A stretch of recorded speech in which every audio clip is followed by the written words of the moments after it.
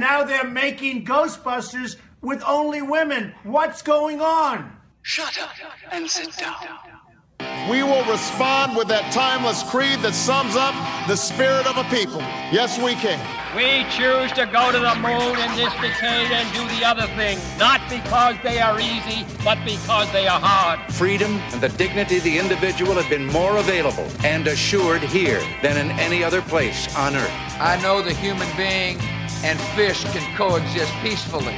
Read my lips. And then we're going to Washington, D.C. to take back the White House. Ah! I love the poorly educated. We're the smartest people. We're the most loyal people. Did you know you could change the path of a hurricane just by drawing with a Sharpie on a map? Really helpful, Nick. Really, really helpful. It's a presidential Sharpie. It's a presidential Sharpie. Very powerful. It could save lives. Hugely powerful. Yeah. Such a God. This is so easy to make fun of sometimes.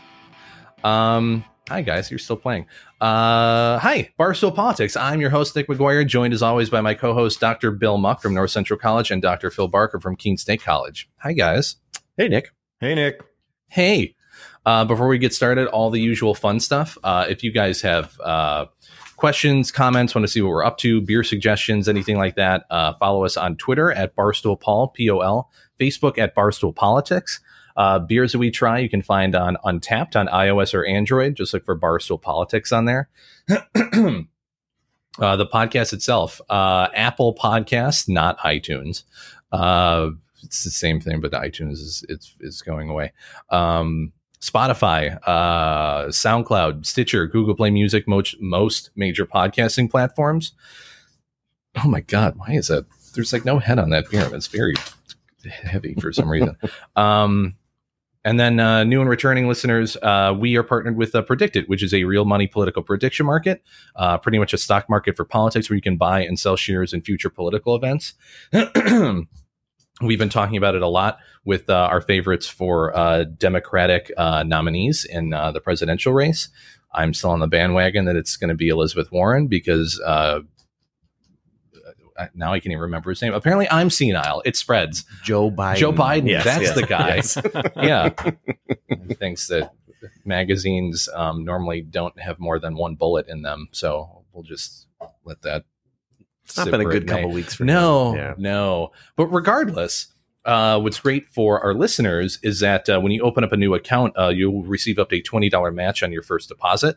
So, for example, if you open up a $20 account, Predicted will match that $20, giving you $40 to use.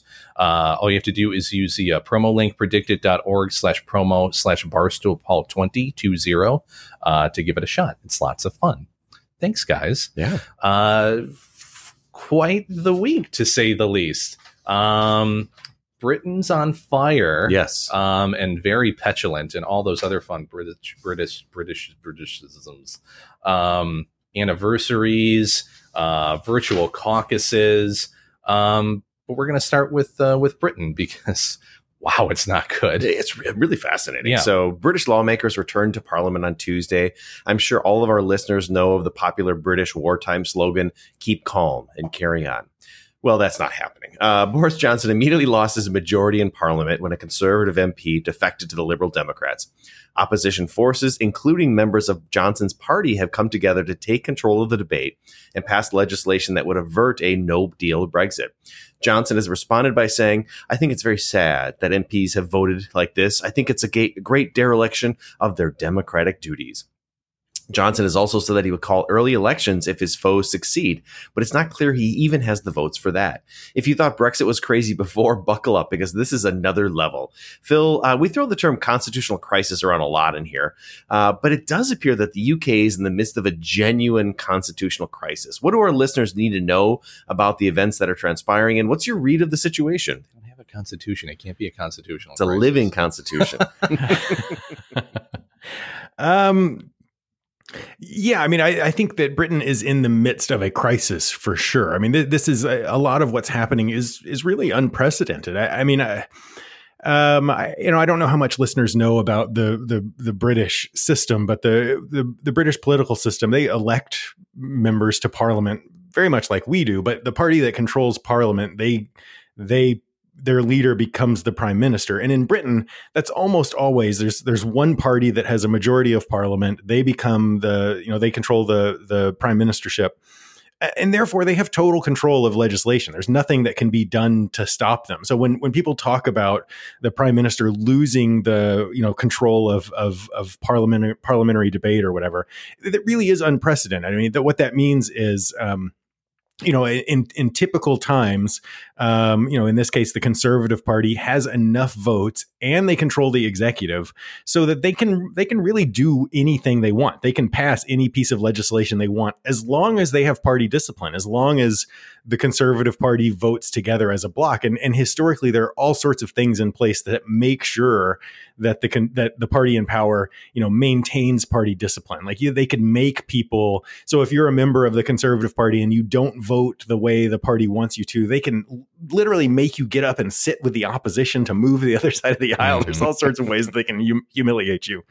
So it's a little interesting to see it go backwards here. And so what happened yesterday, I guess Tuesday, was during Boris Johnson. He's in the middle of making a speech to Parliament, and one of his members of Parliament gets up and walks across the aisle and joins the opposition mid speech. There's this video, you can see it register with Boris Johnson what's happening. So and to that extent, that's what's kind of strange about this, right? Normally the party has the power, and the Conservative Party in particular is so deeply divided that they can't even get unity amongst themselves. So now Boris Johnson is still prime minister.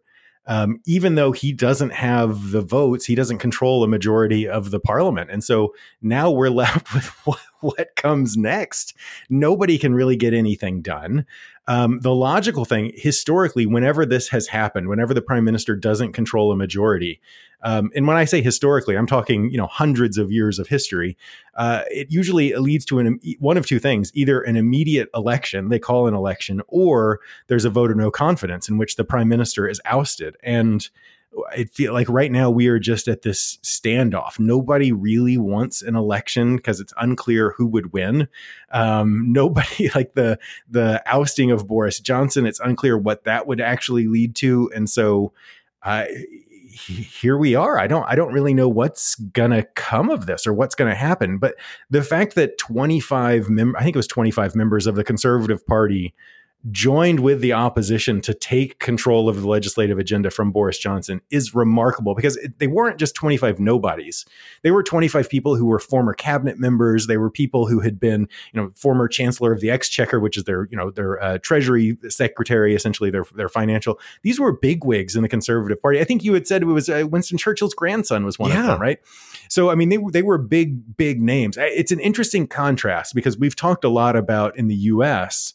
how there's lots of concern about Trump, but you haven't seen many members of the Republican Party sort of standing up or doing this. And that's what we saw there. Now, it might be that, push had come to shove there, right? The Brexit is 7 weeks away or whatever.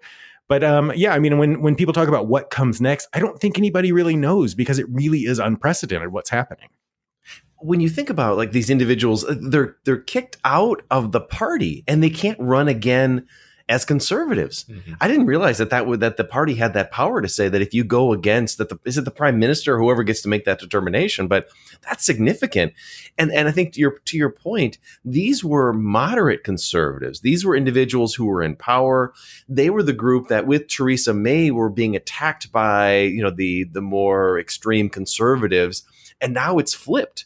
Now the moderates are the rebels and the rebels are the ones in power. It's really difficult to understand how this moves forward. He's stuck. I mean, I don't know what's going to happen. So, I mean, theoretically, this would potentially be the fourth general election in 3 years, if that's allowed to happen. Correct?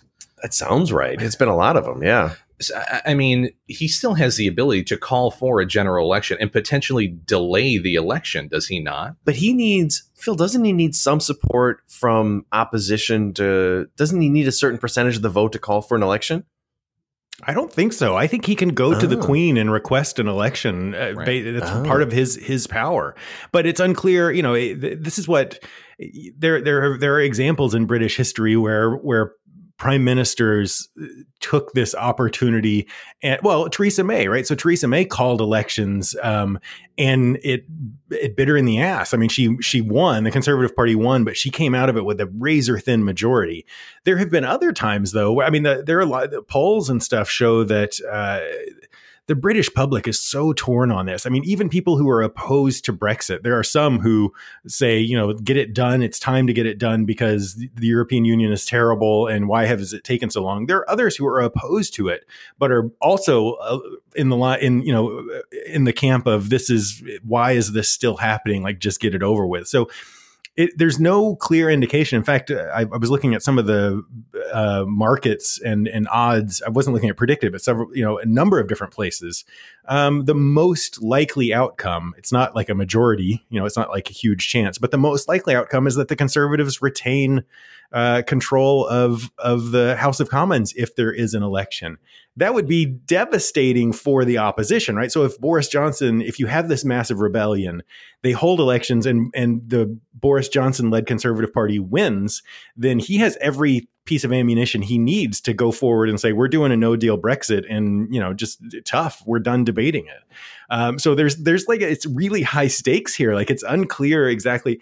Having said all of that, Jeremy Corbyn, the Labour Party, the sort of Democratic Party of British politics, this is an opportunity where the Labour Party should have, over the last few years, used this to massively expand their influence and their reach, and it feels like this has just been a huge blown opportunity for them as well. So I sympathize with British voters who are like, I don't, which way do you turn in this situation? Mm-hmm. I mean, to your point, they're walking a very fine line here, not only in the sense that they could lose the election, but there's also very little indication that the EU is willing to negotiate on this any further. So regardless of what the outcome is, it's very, very likely that October 31st deadline will still be the deadline. If you do call an election, you're now wasting weeks worth of time to negotiate this. And I'm not sure that is necessarily the best option at this point. No, you're stuck, right? You've got, so now there is what they passed yesterday was that the parliament passed that they want a deal, right? So there's got to be something. So I don't know if that forces I guess they could come back and change that, right? They could vote again and say, we're going to have the hard Brexit, but it's, there's this civil war that really is taking place within the conservative movement. The moderates, the Theresa May conservatives who've left the party have left a party that's much more extreme. I'm guessing the conservative movement is much more pro-Brexit.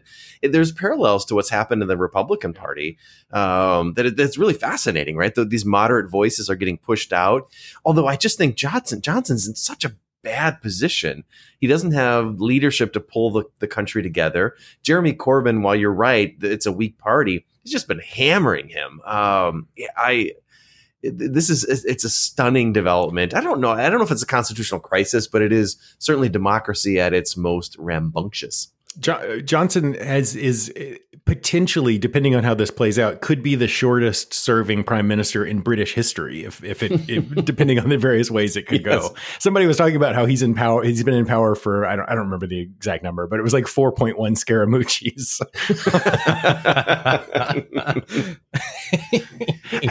The analogies to the U.S. are. I mean, I think that's kind of an interesting point because it is similar, right? In the U.S., we see the Republican Party being torn between this more kind of nationalistic party versus kind of what we think of as the traditional Republican Party, the more kind of conservative ideology, small government and whatnot.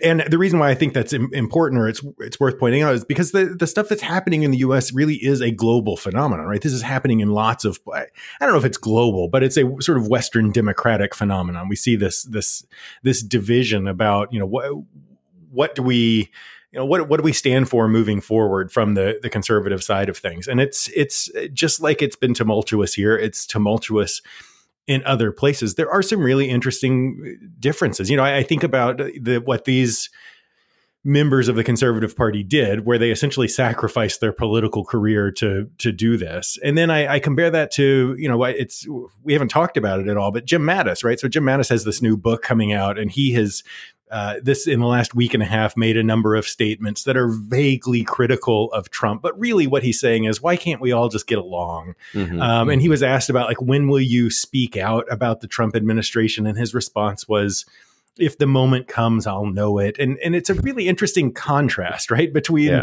what's happening over there and how the Conservative Party over there is dealing with it and how the Republican Party here is dealing with it. I don't know. Is that, am I making too much of that difference, or is there a real difference there? Is it because there's more more obviously on the line, and that this looming deadline is sitting there? That's a good question. I think there are more parallels between the two. I think, Jim Mattis isn't really a politician, right? He was an appointed individual. And so there are a handful of those, but there are also, if you get to Republican House members, I don't think are all that different from what's going on in terms of the British Parliament. So I don't know. Go ahead. I mean, my response to that is, there have been a lot of Republican House members who have said, I'm not running again. But that's different from saying, I'm leaving my party, crossing the aisle and voting against my party because of, some principle that I believe in. It seems, I don't know, it seems different to me. Are there the same financial opportunities? So in the United States, you leave government, you can make a lot of money, right? I mean, I don't know the United Kingdom if they have limited that. So when you leave government, you just go back to a regular job. I mean, maybe the US system is so corrupt in that sense where you don't want to burn bridges because it will hurt you financially. And I don't know, I'm just guessing. But you're right. There's more. There were a number of Republicans who just retired in the last couple of days who decided they're not running. Most of them are literally from Texas. So right. What do you think about, so I've been thinking a lot about Northern Ireland, because obviously this is very relevant, and you're seeing some polling out of Northern Ireland saying that there's a growing percentage, it's still not a majority, that is contemplating rather being connected, like rejoining Ireland. Instead of staying with the United Kingdom, that there are numbers, 25, 30% who say, and not just the Republicans, but some of the unionists who say that it's in our economic interest to, instead of ally ourselves with the United Kingdom, to turn toward Ireland. And if I'm living there, that makes a lot of sense to me. Do you think that's a real option? Yeah, I mean, in a sane world in which everyone sits back and weighs their economic and political interests, that sort of makes sense. But I think it leaves off so much history and antagonism that is still lying below the surface there. So I think the more likely outcome is that it's going to dramatically inflame, though, because we've talked about a few weeks ago, people in Northern Ireland, the free movement of people and goods across borders really alleviated a lot of those tensions. So that very, very basic history, right? So all of Ireland was part of Britain until the 1920s, and then it gains independence. But Britain holds on to these 6 counties in Northern Ireland that were predominantly Protestant, and so you had Catholics and people in Ireland who basically said this is bullshit, right? This was a part of Ireland. It should be a part of Ireland. You have Protestants who are terrified of being under Catholic control after hundreds of years of violence. And so that was, that's what all the fighting in Northern Ireland for the 20th century was about. And then the EU comes along and people are allowed to move back and forth. The borders don't make so much of a difference. And that's all about to be resurrected. And I think it will. Yeah. I mean, I think there are lots of arguments for why Northern Ireland, why it would make sense for them to be in the EU as part of Ireland. But I think there are enough people who have held on to those grudges and those tensions and that hundreds of years of history that it's not going to happen easily. If it happens. I mean, this is another point where, we talk about demographic shifts in places around the US. This is another example of where, over the 100 years of Irish independence, the demographics of Northern Ireland have changed as well, and that the Catholic population has grown in relation to the Protestant population. And so it's another where people had started to kind of shift their assumptions about Northern Irish politics based on the peace of the last 30 years. And when we change that, there's no guarantees of what's going to happen.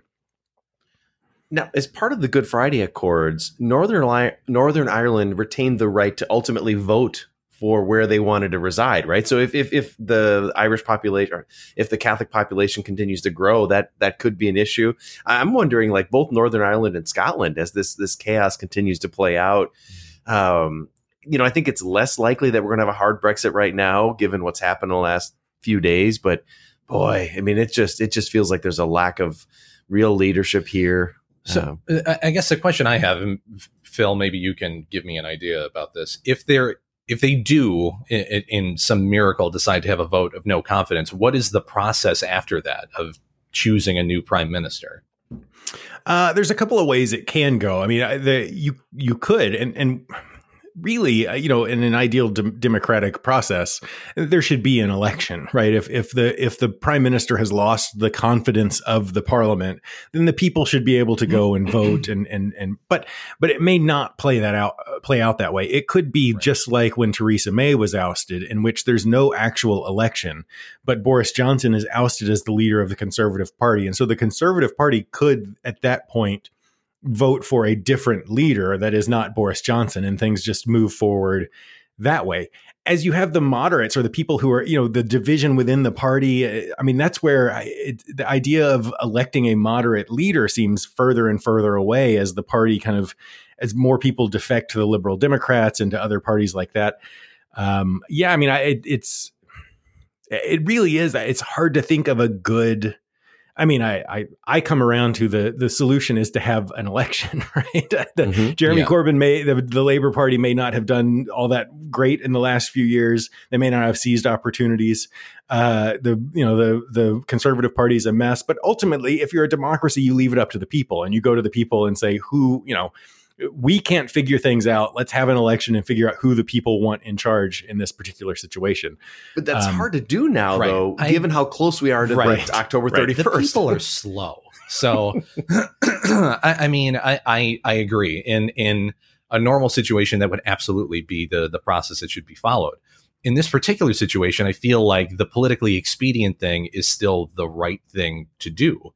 And realistically, if there are members that are defecting to the opposition party, it cannot be that difficult to find one that's there. Once you have a majority in the opposition, say, stay there, we're going to have a vote of no confidence, and then you're going to be the moderate voice that we need to get this through in the next few weeks. Because realistically, again, we don't know that there's going to be any movement on the side of the EU to make any concessions. So I cannot, as much as I want the system to work, I think this is a moment when the system needs to be set aside very temporarily. And Boris Johnson has made this argument that you can't tie my hands, that I'm going to be negotiating with the EU. And if I push them to the brink, they're going to give. You're right, Nick. The EU is not going to. They've made their offer. It was the Theresa May deal. It was a reasonable offer. And they're just going to sit back and say, nope, it's either hard Brexit or you can take basically the deal that we gave Theresa May. So, I mean, I keep thinking that they're going to come back to say that basically that initial deal is the one we should sign, but they may not. They may not agree to it. Oh, I want to make something perfectly clear. The EU are just a bunch of assholes in this situation too. But regardless, something just needs there's a solution to this, and no one is willing to compromise on it. So some sort of politically expedient solution needs to be discovered. It just doesn't feel like they're in the place to make that kind of rational, thoughtful, long-term perspective. It's going to be more craziness, and it'll be entertaining. Yes, it will be very entertaining. Phil, other thoughts on this? Not really. I mean, we've talked. I come back around to this is not a popular opinion in Britain necessarily, but I come around to the solution is to vote on Brexit again. And I know that the criticism is that is undemocratic, but I still come around to we vote on stuff all the time, right? We have an election every 4 years. We don't vote a president in office and say the Republicans should be in power forever because we voted on it. We reconsider things, and it feels like you just settle it once and for all. There I don't say that because it's clear that staying in the EU would win. It's unclear, but it seems like, if you have the vote, then, if it comes down that the vote is still for Brexit after all of this mess, then you do it, even if it's a hard Brexit and that's what people want. But it does feel like, there's been, from the moment the vote happened, there was discussion and debate about whether it was fair. I mean, to some extent, there were a lot of people who didn't turn out to vote. So it's not, it's not that people, there's a lot of it that we can get into, but it just feels like if you step back from all the emotion and all the buildup and you're trying to decide what do we do about it, in some way there needs to be a vote, either a revote on Brexit or a vote on which party is in power. But if it's a democratic system and you can put aside, what has happened in the past and how things have gone, and you want to figure out what's the solution here, you've got to bring the people into it in some way. It's this great question of what is democracy, right? Is democracy listening to the people who had that initial vote, or is it, offering them another chance? And I have two students who are from the UK who said, like, when people voted initially, like, they weren't thinking long term, right? Nobody thought this would pass, and we didn't take it seriously. So that really wasn't legitimate isn't the right word, but a good exercise of democracy. With more time and more information, it would be useful to let the public weigh in again, let the parliament weigh in. It's hard to know what is the right democratic solution here. I don't think that'll. No, I don't think so. I think that there is plenty of evidence to suggest that people did not have the full story when they were voting for Brexit the first time. I think if you now at the 11th hour call for a new referendum on this and it swings wildly the other way, you're going to have a major split in the British population. And we talk about hundreds of years of history and this divide between different cultural and societal groups. This will be a new split in UK society that will fester for decades.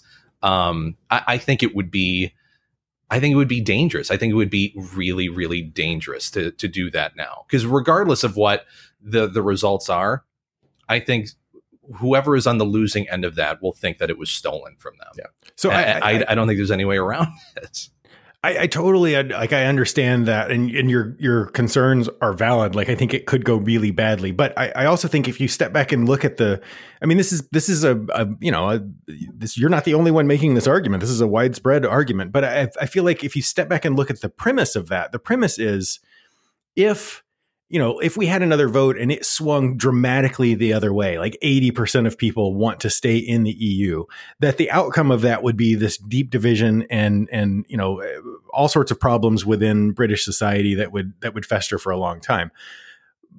But if that's the case, then what you're doing is you're moving forward with a policy that 80% of Britons oppose. And that also is like a source for a long-standing, animosity and tension and division as well. And it seems like I don't want to be naive and think that it would go smoothly if you did it, but it also seems really problematic to say that, because it will be divisive, we just want to, not think about what the people want. I think the really bad outcome would be if it came down really close again.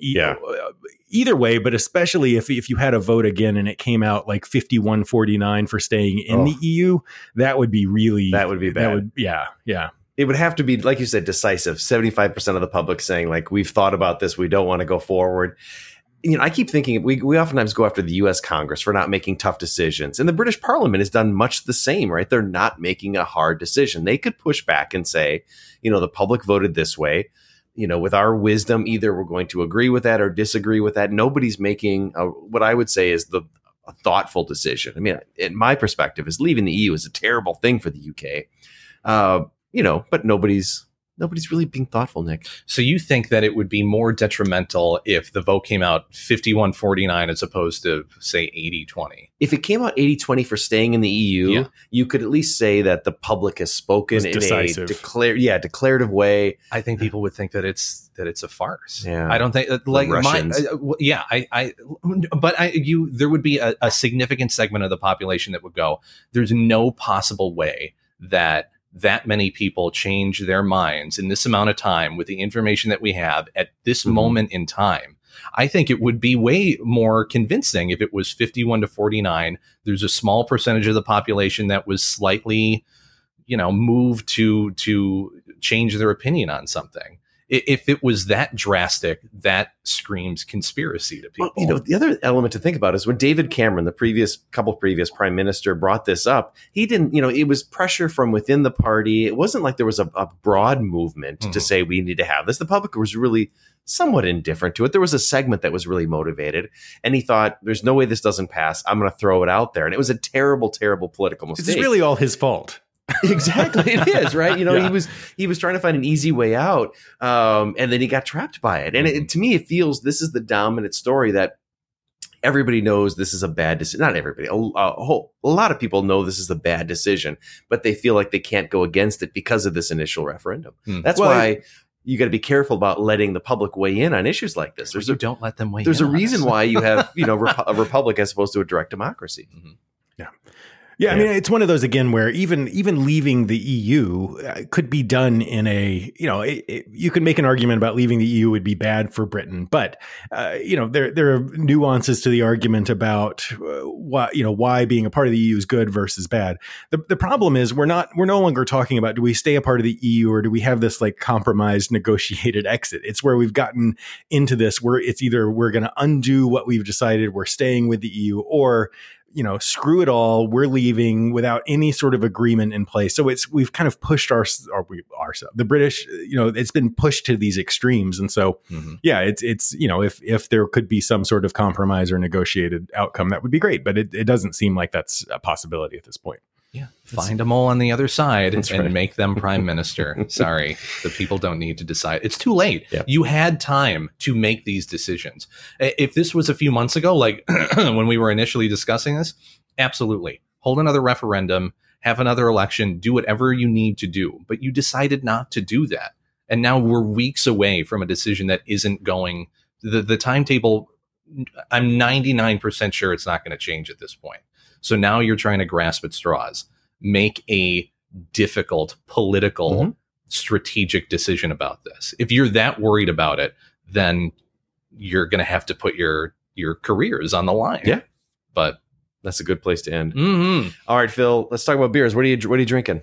So I'm drinking Critical Band from Modern Times Beer, which is, I should have looked before I came in here. I don't know exactly where they are, but it's a pretty can. I don't know if you can see that. Look at that. It's nice. Yeah. So this is a hazy tropical IPA.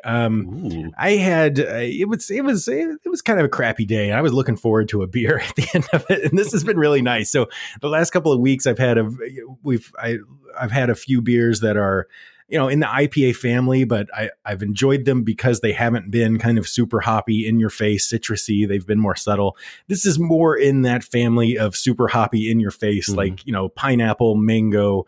And it's kind of nice after having a couple of weeks of something a little different. It's got a little bit, it's got that sort of tartness to it, but it's really nice. It feels a lot like a lot of the other kind of popular IPAs out there right now. And it does a good job of that. It's been a nice change of pace for me. I pick one up if you see one out and about. It's a good review. Would you drink another? I would drink another. I would drink another for sure. What are we having, Nick?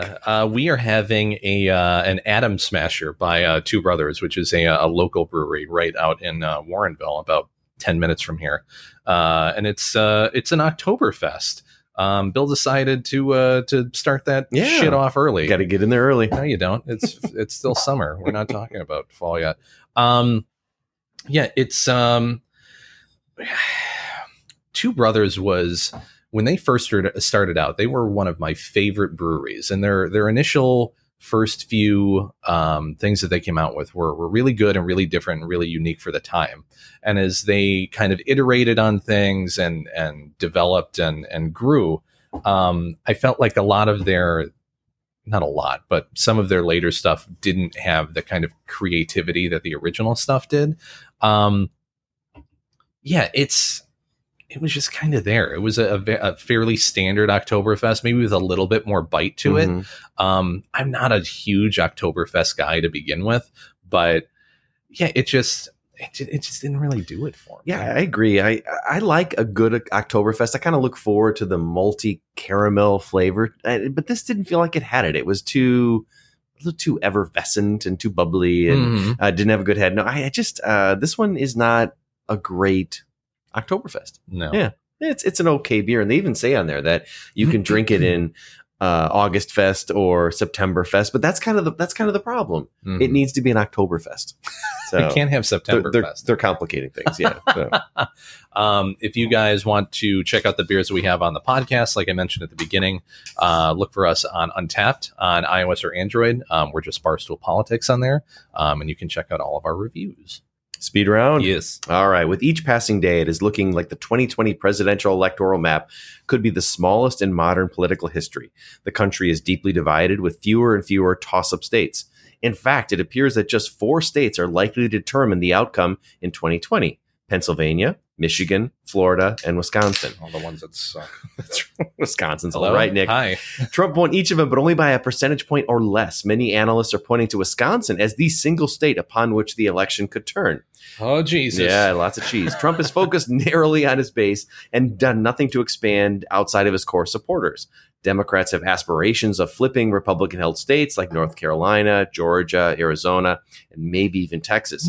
Yet it's far from clear that any of those states are ready to turn blue. Phil, it was almost inevitable that our partisanship and gerrymandering would create a political climate where a handful of states will decide a presidential election. That's good for democracy, right? Makes the counting nice and simple. Just 4 states, maybe only 1. Yeah. Yep. Yeah. We can move on. Next topic. Yeah. So I'm torn on this. I mean, my initial reaction when I see this or when I think about this is that this is terrible, right? When you have a country of 300 million people, 50 states, the idea that it comes down to a handful of people, relatively speaking, a handful of people in a handful of states is not good for democracy. That's not. It's not a good thing. It's not a good thing for a number of reasons. It means that there are large parts of the country that are, their votes essentially don't matter, right? Before I moved to New Hampshire, which is a swing state, I lived in this really conservative district in Texas, and it didn't matter if I voted, right? The Republican was going to win. It didn't matter if you were a Republican or a Democrat. They were going to win no matter what. And it feels like that's become such a big part of so many places in the country. So part of me thinks this is, my first reaction is to look at this and say, this is bad for democracy. The fact that we sort of count votes this way, if it comes down to a handful of places, that reveals a problem with the system.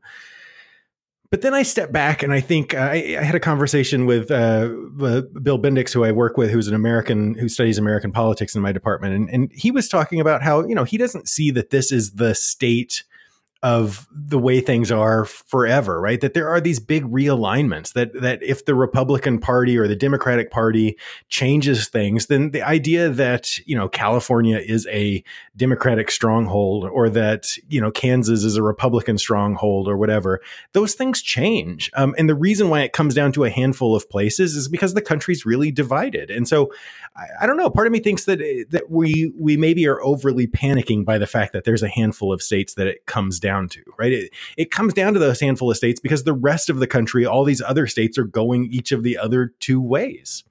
I don't know. What do you think, Nicholas?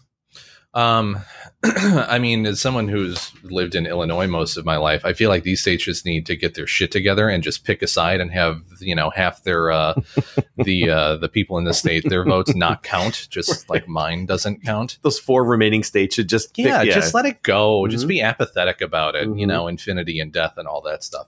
I understand that sentiment, Phil. In terms of, I do think the country is deeply divided, but I think we're definitely not I don't even think we're at the halfway point of this cycle of kind of coalescence around the ideological differences between the 2 parties. And while I think that there could be a shift, I think that the amount of time that it's going to take to swing back the other way from this particular shift will be decades in the making and have really, before we get to that point, have really detrimental consequences to the way that the system works as a whole. And I'm not even sure that I'll see it in my lifetime, which is scary. The fact that an entire generation, multiple generations, would have to live under a system where their vote just doesn't matter is scary to me. And I would imagine that if things continue the way that they are, we're going to whittle this down to 2 states in the next cycle. And I'm not sure what would even happen after that. The trend does not seem to be going in a positive direction at this point. You could have a situation where Florida drifts into the Republican camp, and that means that Michigan and Pennsylvania and Wisconsin have to be won by the Democrat. So it could come down. Let's say Michigan becomes more Democratic and Pennsylvania as well. I mean, Wisconsin could be that state. You guys remember a time when there used to be multiple paths to the presidency? No. Where you could have win this state, win that state. That's gone now. Yeah. I mean, even Ohio used to be a toss-up state. Now it's fairly recently. Yeah, it's more Republican, although Joe Biden is leading Trump there, but it's early.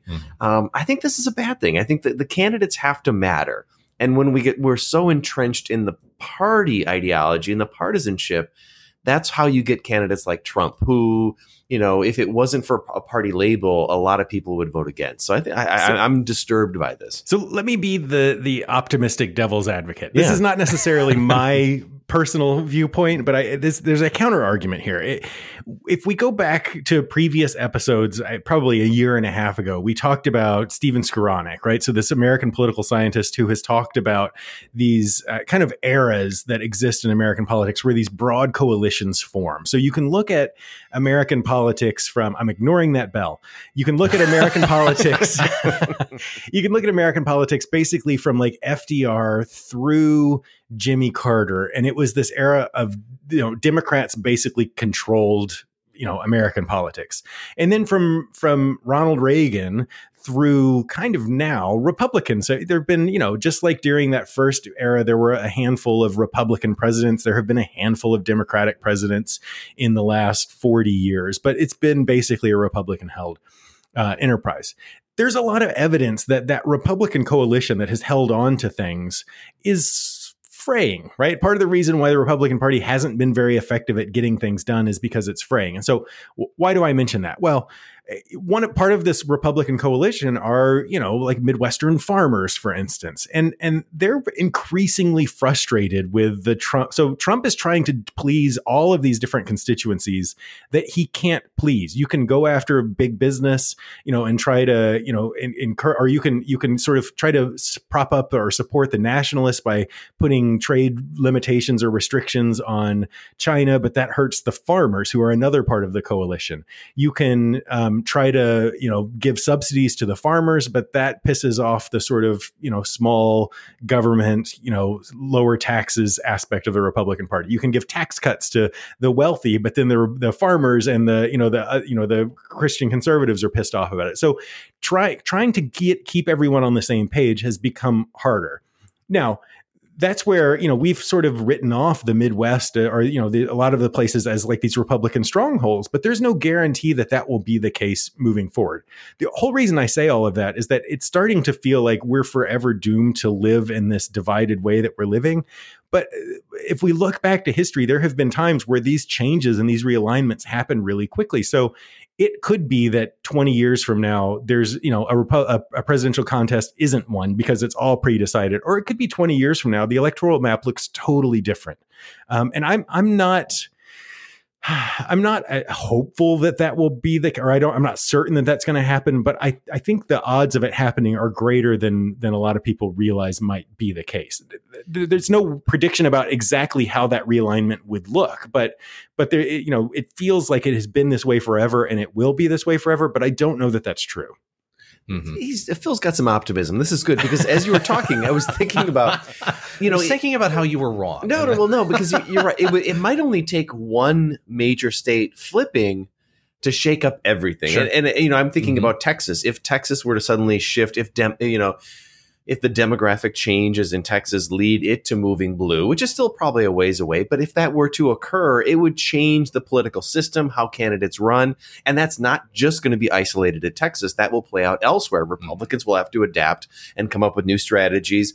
And then all of a sudden, you've got an entirely unique political system. I would, in theory, agree with that. I would absolutely agree with that if the system that we work within or work under now wasn't focused not purely, but overwhelmingly on ideology over compared to policy.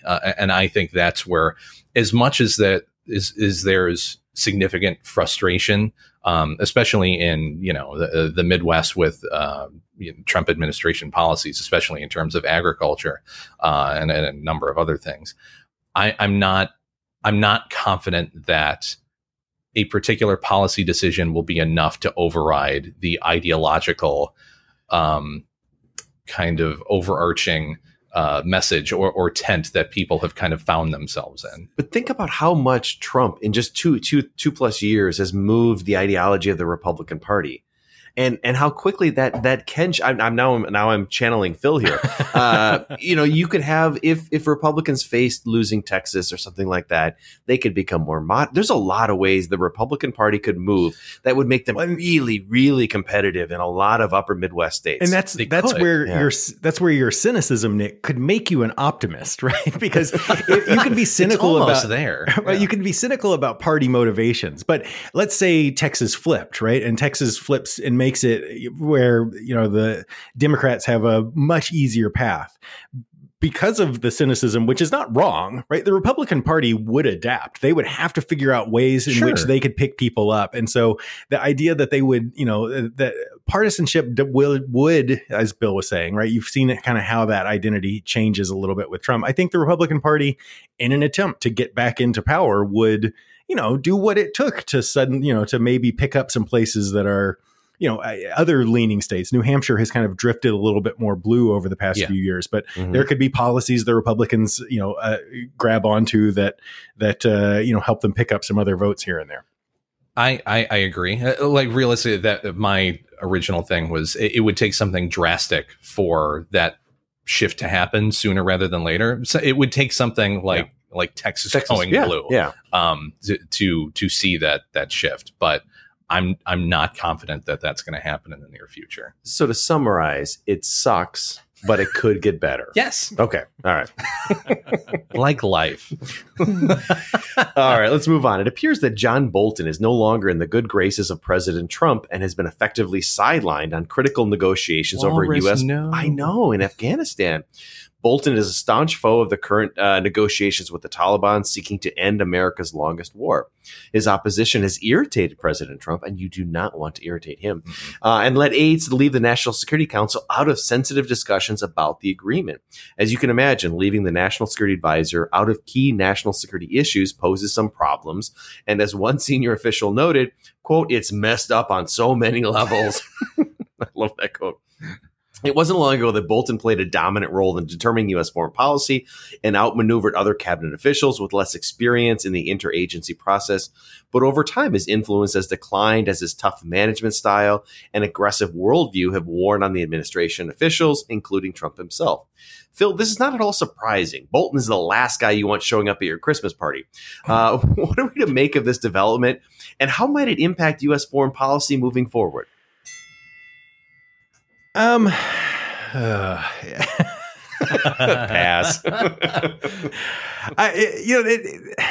It's a weird thing, right? We've talked about in previous weeks about, a president should be able to, or not, like we've debated this, should they be able to surround themselves with their own choice of people? Or if somebody's kind of crazy and out there, should they be limited from these sorts of positions? This is a whole different thing, right? In which John Bolton, from the beginning, didn't really seem like a fit with the Trump administration. It seemed like there was a fit over early on, North Korean policy or whatever, and then Trump has shifted. I think the main conflict here is that Bolton is like wedded to certain principles. Like, I feel like you could not, Iran could, I don't know, it could change its national anthem to the the Star Spangled Banner and adopt the American Constitution, start, praising America, give us all of their money. And John Bolton would still want to bomb them, right? Like he is set on something. And Donald Trump's the exact opposite, right? Like, he's not wed to anything. Like he's going to change with whatever he feels like. The thing that's weird to me is why keep him on board, right? So if they're shutting him out, your national security advisor, like they're keeping him from accessing certain things. That's crazy, right? If he's not serving the job, then get rid of him. I think it speaks to the fact to how much of this presidency is just a personal presidency, right? It is embodied in one person, and not like a larger ideology that person represents. So I don't know what this means for foreign policy. I mean, I think it means that it's up to the whims of Donald Trump, which is why you get such dramatic swings on North Korea and other things like that. You ready, Nick? I think I could be the optimist to Phil's pessimism here. So last time you were the optimistic. So there's part of me that feels like this might be a sign that there are at lower levels in the foreign policy bureaucracy, individuals who know what they're doing and have convinced Trump that Bolton is bad news, because Bolton has been sidelined in Afghanistan, on the North Korean policy, on Syria. And to me, there's a little bit of, I'm a little happy about this, right? Because his views are dangerous. And the so-called adults in the room, and I don't think that's at the cabinet level anymore, have been able to convince Trump that negotiating with the Taliban is a productive direction. That, so I think there's a little bit of, I don't know, hope that Bolton has been sidelined as somebody who shouldn't be involved in these conversations. Here's where I'm not sure I follow the story. It's hard for me to imagine that Donald Trump is actually listening to low-ranking officials. No, not at all. So in that case, I don't know that he's been convinced so much as he's just quit listening to Bolton, and the thing that he has drifted towards happens to be in line with what I feel like it's almost more that he's just gotten bored with things and has moved on. And John Bolton is like, no, we need to bomb them. And Donald Trump he's like tired of hearing about Afghanistan or tired of hearing about North Korea. Mm-hmm. I think two things could be true there, because the only reason that Trump initially brought Bolton on is because Bolton went on Fox News and defended him, right? It didn't matter what Bolton's views were. He was like, well, this guy defends me. So over time, Trump and others have been annoyed with Bolton, and that's what he does. He annoys people. Yeah. And so at least Trump has enough sense to say, like, this guy doesn't get to be involved anymore. Now, at another level, then I'll shut up. The National Security Advisor is supposed to be the one that coordinates with all the other foreign policy roles. So they are the one who is not so much driving policy, but facilitating discussion. And the fact that the National Security Advisor isn't doing that is deeply problematic. He isn't allowed to do it. It's not that he's unwilling to do it. It's that he's not being allowed to. Yes. Yeah, both. I mean, sorry. This isn't a huge surprise, though. We saw months ago that Trump was having the initial dust up with Iran, that Trump was saying, Bolton wanted to bomb them immediately. That's not something we wanted to do. Yeah. In terms of the adults in the room and what the administration looks like, I think it's, to your point, Bill, I think that there are lower level players who are starting to evolve in this kind of toxic quagmire that we have in the executive branch at this point, and know how to not manipulate, but bend the will of Trump, not necessarily to their means, but in a way that's more effective and slightly more nuanced and middle of the road. And I don't think that's necessarily a bad thing. I'll have a tiny bit of optimism on this one. I agree with you. The less Trump is involved in the day-to-day discussions about foreign policy, the better, right? I mean, I think Afghanistan pullback. He's deeply involved in North Korea. That's not helping. Mm-hmm. Yeah, absolutely. Mm-hmm. All right. Let's talk caucuses. Last Friday, leaders of the Democratic National Committee voted to reject Iowa's plan to allow people to vote by phone in what they were calling virtual caucuses. The DNC had concerns that remote caucusing might be vulnerable to hacking, and you just know that Putin would love to hack himself an Iowa caucus. Unlike a conventional primary, a caucus is a political gathering where participants gather to come together, and the voting process is often not conducted by secret ballot, but by raising hands or gathering in groups organized around a preferred candidate. Iowa has faced criticism that its caucus system is not inclusive and generally only the deeply committed turn out, which has the effect of benefiting more extreme candidates. Looking for a way to involve more people, Iowa came up with a plan for phoning in your caucus preferences. Winner, winner, chicken dinner, Nick. Phil, some have suggested that it's time for Iowa to give up on this outdated and exclusionary voting practice. What's your thoughts on caucusing, either the traditional or virtual form? I'm torn on the traditional form of caucusing. I get the positives. I get the idea that, if in order to show up and participate in a caucus, you have to really care. And so you have to be really invested. And that is, there's something about there was something sort of positive about the days of the old political machine, right? Where the party sort of chose a person that they were going to put out as the representative. It wasn't terribly democratic, but it avoided kind of the popularity contest that we get into today. So there's something positive about that. There's something positive about the idea of people actually have to gather in a room and debate and discuss it before they pick somebody. So those are positives of it. The negative is that it does seem outdated. Like the idea of going to a stranger's house and like arguing with them over which candidate I support sounds terrible. Like that's terrible. I would not do that. And what that would mean is just because I don't like the processes. It feels like as many people as possible should be included in the process. And this is prohibitive of that. And so that seems bad. It's time to move on to a different model. Having said that, this whole virtual caucus where you can call in your vote, that seems like the worst idea of all of them. Like if you're going to go with a caucus, then keep it the way it is, which is that you actually have to show up and engage in the discussion. If you're going to go to, I can call in my vote, then you might as well have a primary in which people can go and just pull a lever at a voting booth. Nick, they said there was going to be a PIN number that you would push in. Oh yeah, and that would be that would keep it secure. That'll do it. Yeah, totally, absolutely. You can't fake phone numbers and just call from other places. I'm sure you'd be having IP freely and huge ass calling every other call. Apparently, like the national security people or the hacking people were saying, like, "Are you insane?" It's the dumbest thing I've ever heard. It's stupid. And like realistically, as much as to your point, Phil, I do think that the old ways are somewhat exclusionary, but it seems like a lot of what we've seen, especially in the aftermath of 2016, is going back to the old ways that seem to be the most effective. You're going to go back to paper ballots. You're going to go back to in-face caucuses and talk about things. And as much as I think that for me personally, going somewhere and having to debate someone for hours on end sounds mind-numbing, and I just want to burn the place down by the end. That's realistically what the process should be. You should have to debate people about who these leaders are going to be. If you're not invested in that to that degree, then you get the candidates that you get. Sure. I'm not sure what the alternative is. How do you include an entire population, a lot of which just doesn't want to participate in that system? That's a good point. It has the potential to elevate the political discourse. I'm just not sure it does. I've loved Phil's campaign corner because we've learned so much about New Hampshire, and it feels like New Hampshire has a much better system, right?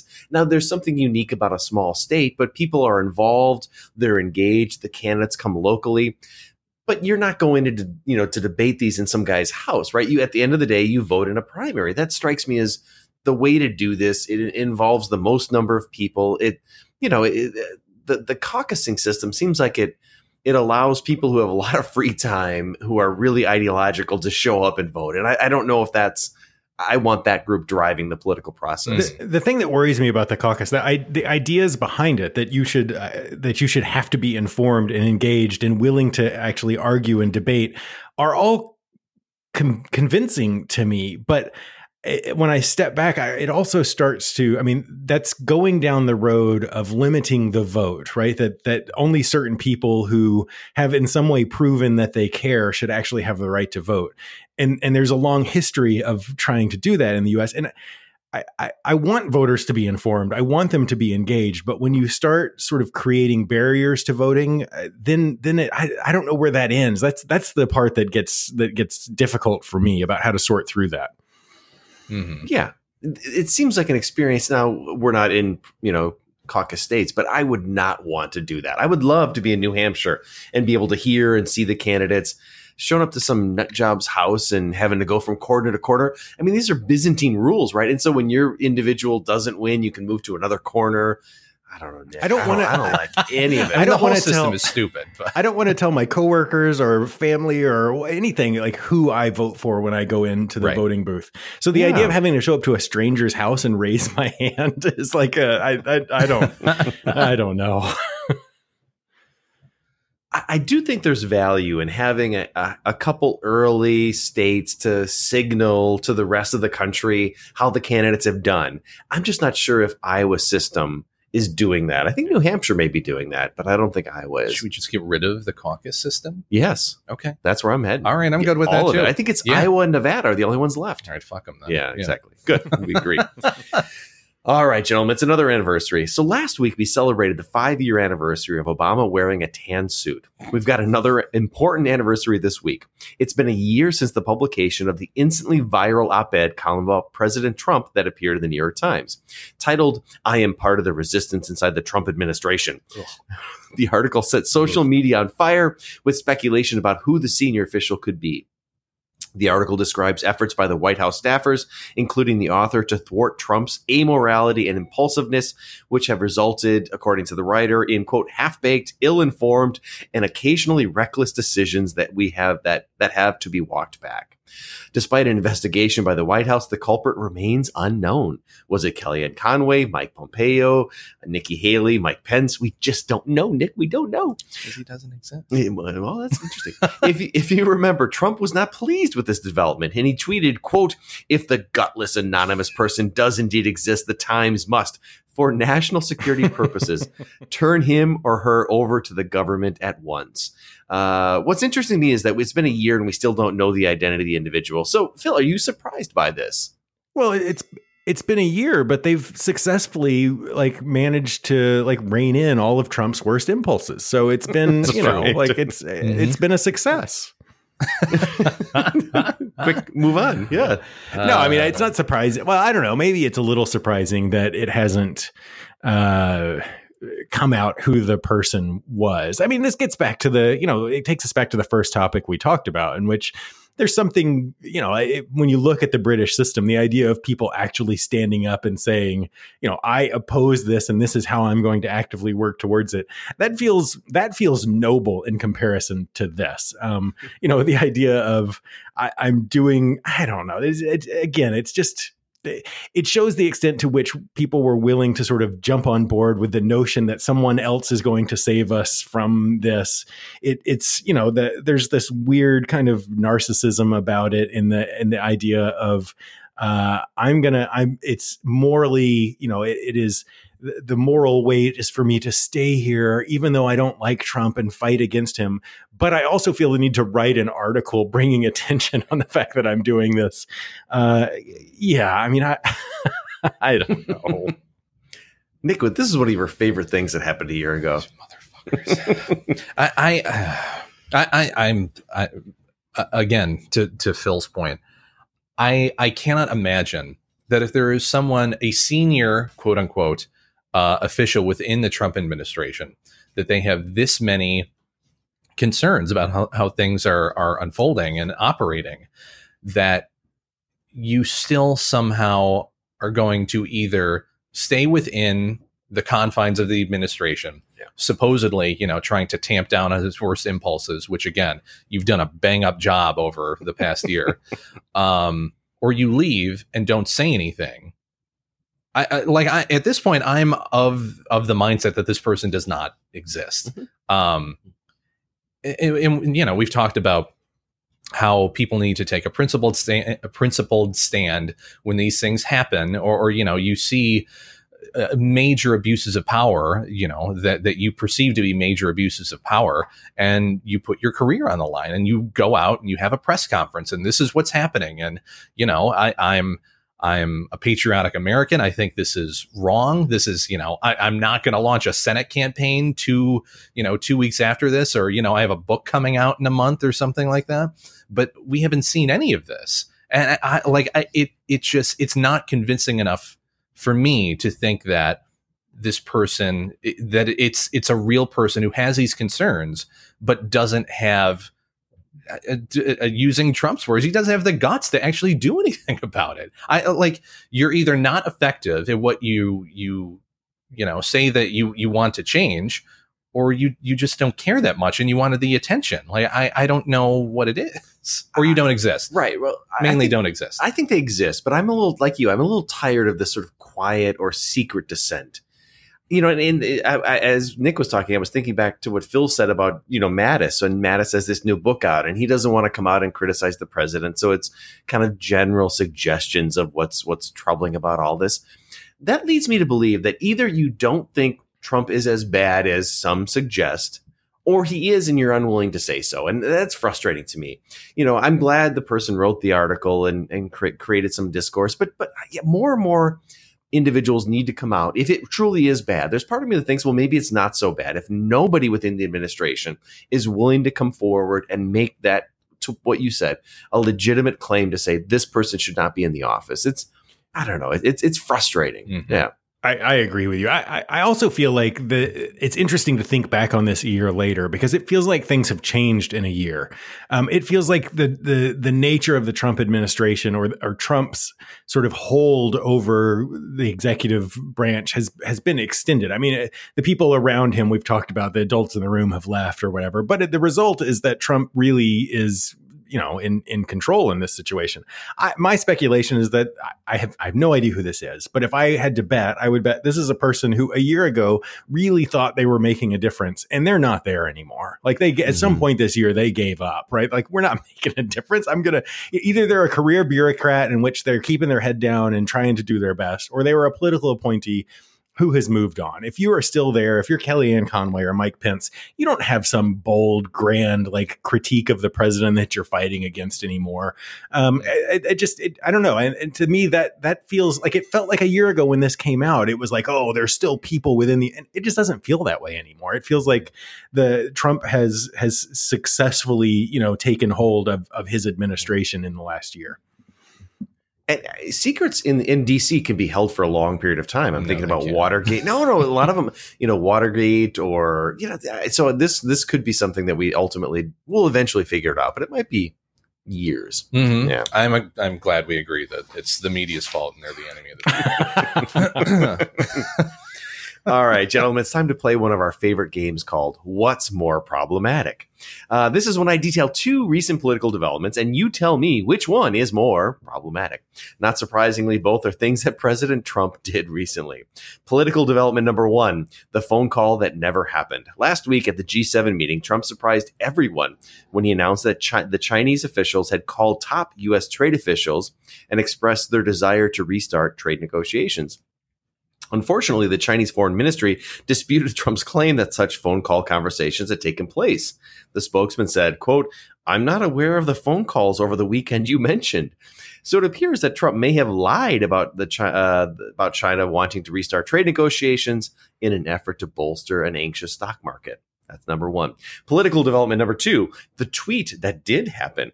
President Trump tweeted what experts say is almost certainly an image from a classified satellite or drone showing the aftermath of an accident at an Iranian space facility. It is likely that Trump or someone in the room took a photo of the classified document and then Trump tweeted it out. In the tweet, Trump noted that, quote, "The United States of America was not involved in the catastrophic accident." But he did wish Iran best wishes and good luck in determining what happened at Site 1. So, gentlemen, I ask you, which of these is more problematic? The phone call that never happened or the tweet that most certainly did? Phil, why don't you start us off? So I'm gonna go off script and say that this is a classic example of two things. It's another version of two things can be true. Both things are deeply problematic. Both are really disconcerting. They're both examples of something that in a different presidency would be massive, scandals or issues. So the first idea is that in order to give the stock market a boost, he lied, right? He blatantly lied about a conversation that he had with China, that China wants to start trade negotiations. That in and of itself is in another presidential administration a massive scandal. If through the power of the presidency you're trying to essentially manipulate the stock stock market to your own advantage. Bad. That's a bad thing. The second one, Trump pointed out on the tweet that he has the right to. I think he later talked about how he has the right to do this. He does, right? As the president, he has the right to do this. So it's not a question of legality, but it is a question of propriety, in that it is, within hours, people like amateurs, not even like national security people, had figured out which satellite it probably came from, and based on that could figure out the resolution of the satellite, like how powerful the satellite was. And it's a satellite that is classified, like it was not known around the world, like how powerful these spy satellites were. Now it's known just from tweeting out this photo. That's just, it is. I don't know why. I don't know what happened or what he gained from that. Other things I can see how he gains. This one, it wouldn't surprise me if he tweeted this out, because it helped in his argument against, I guess it helps a little bit in Iran, but he potentially sets back a lot of American intelligence abilities with this tweet. I talked a lot. The answer is they're both really bad. Nick, which is more problematic? I think they're both. I don't know about really bad. Yeah. They're both bad. Yeah. Maybe for different reasons. In terms of China, Trump has a history of doing this, saying things that happened that technically didn't happen.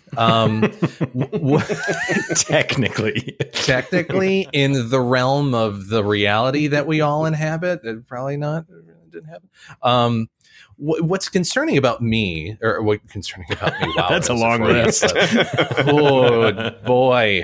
Anyway, what's concerning about this first story is not necessarily that. It is concerning if Trump is lying about this, but now it's gotten to a point that we don't know which side is necessarily telling the truth. It could very well be that in these situations where the president says something, that this could have happened. He could have made the phone call, but in the context of what we know and what we've seen and what's been established, that China can go, yeah, he didn't say anything about this. We don't want to restart trade negotiations, which just fuels more speculation and makes the economic situation even worse. That to me is exceedingly problematic, because we don't. The fact that we would take China's word on this over Trump initially is concerning to me. So that's a problem for me. In terms of the Iran thing, he does have the right technically to do this. The only thing that anyone was really able to figure out was possibly the location of the satellite and the actual clarity and resolution that it was so it clear. has, which is really, really clear. But beyond that, I can't imagine what classified information that they're gaining from that. What I do know is that it does kind of stick a craw or stick now I forgot the fucking term. It rankles Iran a little bit and does, not exacerbate, but kind of pointedly say, yeah, we know exactly what you're doing. We were probably involved in this, and we have the capability to watch you at every step of the process in detail that you didn't know that we could do before. Which to me is again, not the most nuanced method of using an exceptionally advanced spy apparatus, but it is an effective kind of tool and communication method to use. Now that I think about it, I don't really have a problem with the second one. I'm going to go with the first ones with the worst of the two. The distinction I see here is between being immoral and being stupid. Mm-hmm. So the first one, he knows that if he lies about this phone call, it's immoral. It's wrong, right? He's trying to help the stock market. He's trying to help himself because he took a hit in the stock market because he was telling American companies to leave China and attacking the Fed chairman. So if he lied, it was going to help the market. That's immoral. It's wrong. The second one, I'm not sure what his motivations are. It might have been that he saw this picture and thought, I want to tweet it out. This is a really interesting picture. Hey, I want to share, which makes it stupid. I don't know if there's real intentionality to this. It's possible he was trying to send a subtle signal to Iran. I'm not sure. So I don't know. Yeah. In sending the message, though, you undermine your ability in the future to get the sort of intelligence that you need. Yeah, stupid, right? That's why it's stupid. But which are you arguing? Which is worse, stupid or immoral? Oh, the first one. Immoral's worse than stupid, right? Because he knows what he's doing is wrong. They're both problematic. Wait. He doesn't necessarily know. He could be a sociopath. We don't know that he has that capability. Fair point, Nick. Fair point. No, I think they're both troubling, problematic, all of that. But I think the first, the lying about the phone call is worse because he knows it's wrong. This is where we're at, right? Oh man, this is a fun game. Let's play this more often. Play this game more often. Stupid or incompetent? Is that what it was? No. What's more problematic? Stupid or immoral? Oh, yeah. Stupid, immoral or immoral, stupid. Yeah. Oh, we could change the game. Oh my God. So many things to talk about all the time. Regardless, if you guys like the discussions that we have or don't like them and want to tell us about it and then have us yell at you about it, follow us on Twitter at BarstoolPol, P-O-L, Facebook at Barstool Politics. Beers That We Try you can find on Untapped on iOS or Android. Just look for Barstool Politics on there. The podcast, Apple Podcasts, Spotify, SoundCloud, Stitcher, Google Play Music, most major podcasting platforms. And then we are partnered with Predicted, which is a real money political prediction market where you can buy and sell shares in future political events. Barstool Politics listeners who use the promo link when opening up a new account will receive up to a $20 match on their first deposit. So open up a $20 account and Predicted will match that $20, giving you $40 to use. Like I mentioned, just use the promo link predicted.org/promo/barstoolpol2020 to check it out. Anything else, guys? That was a fun one. Let's go. Yeah. It's good stuff. Phil, you good? I'm good. Awesome. We will see you guys next week then. Cheers.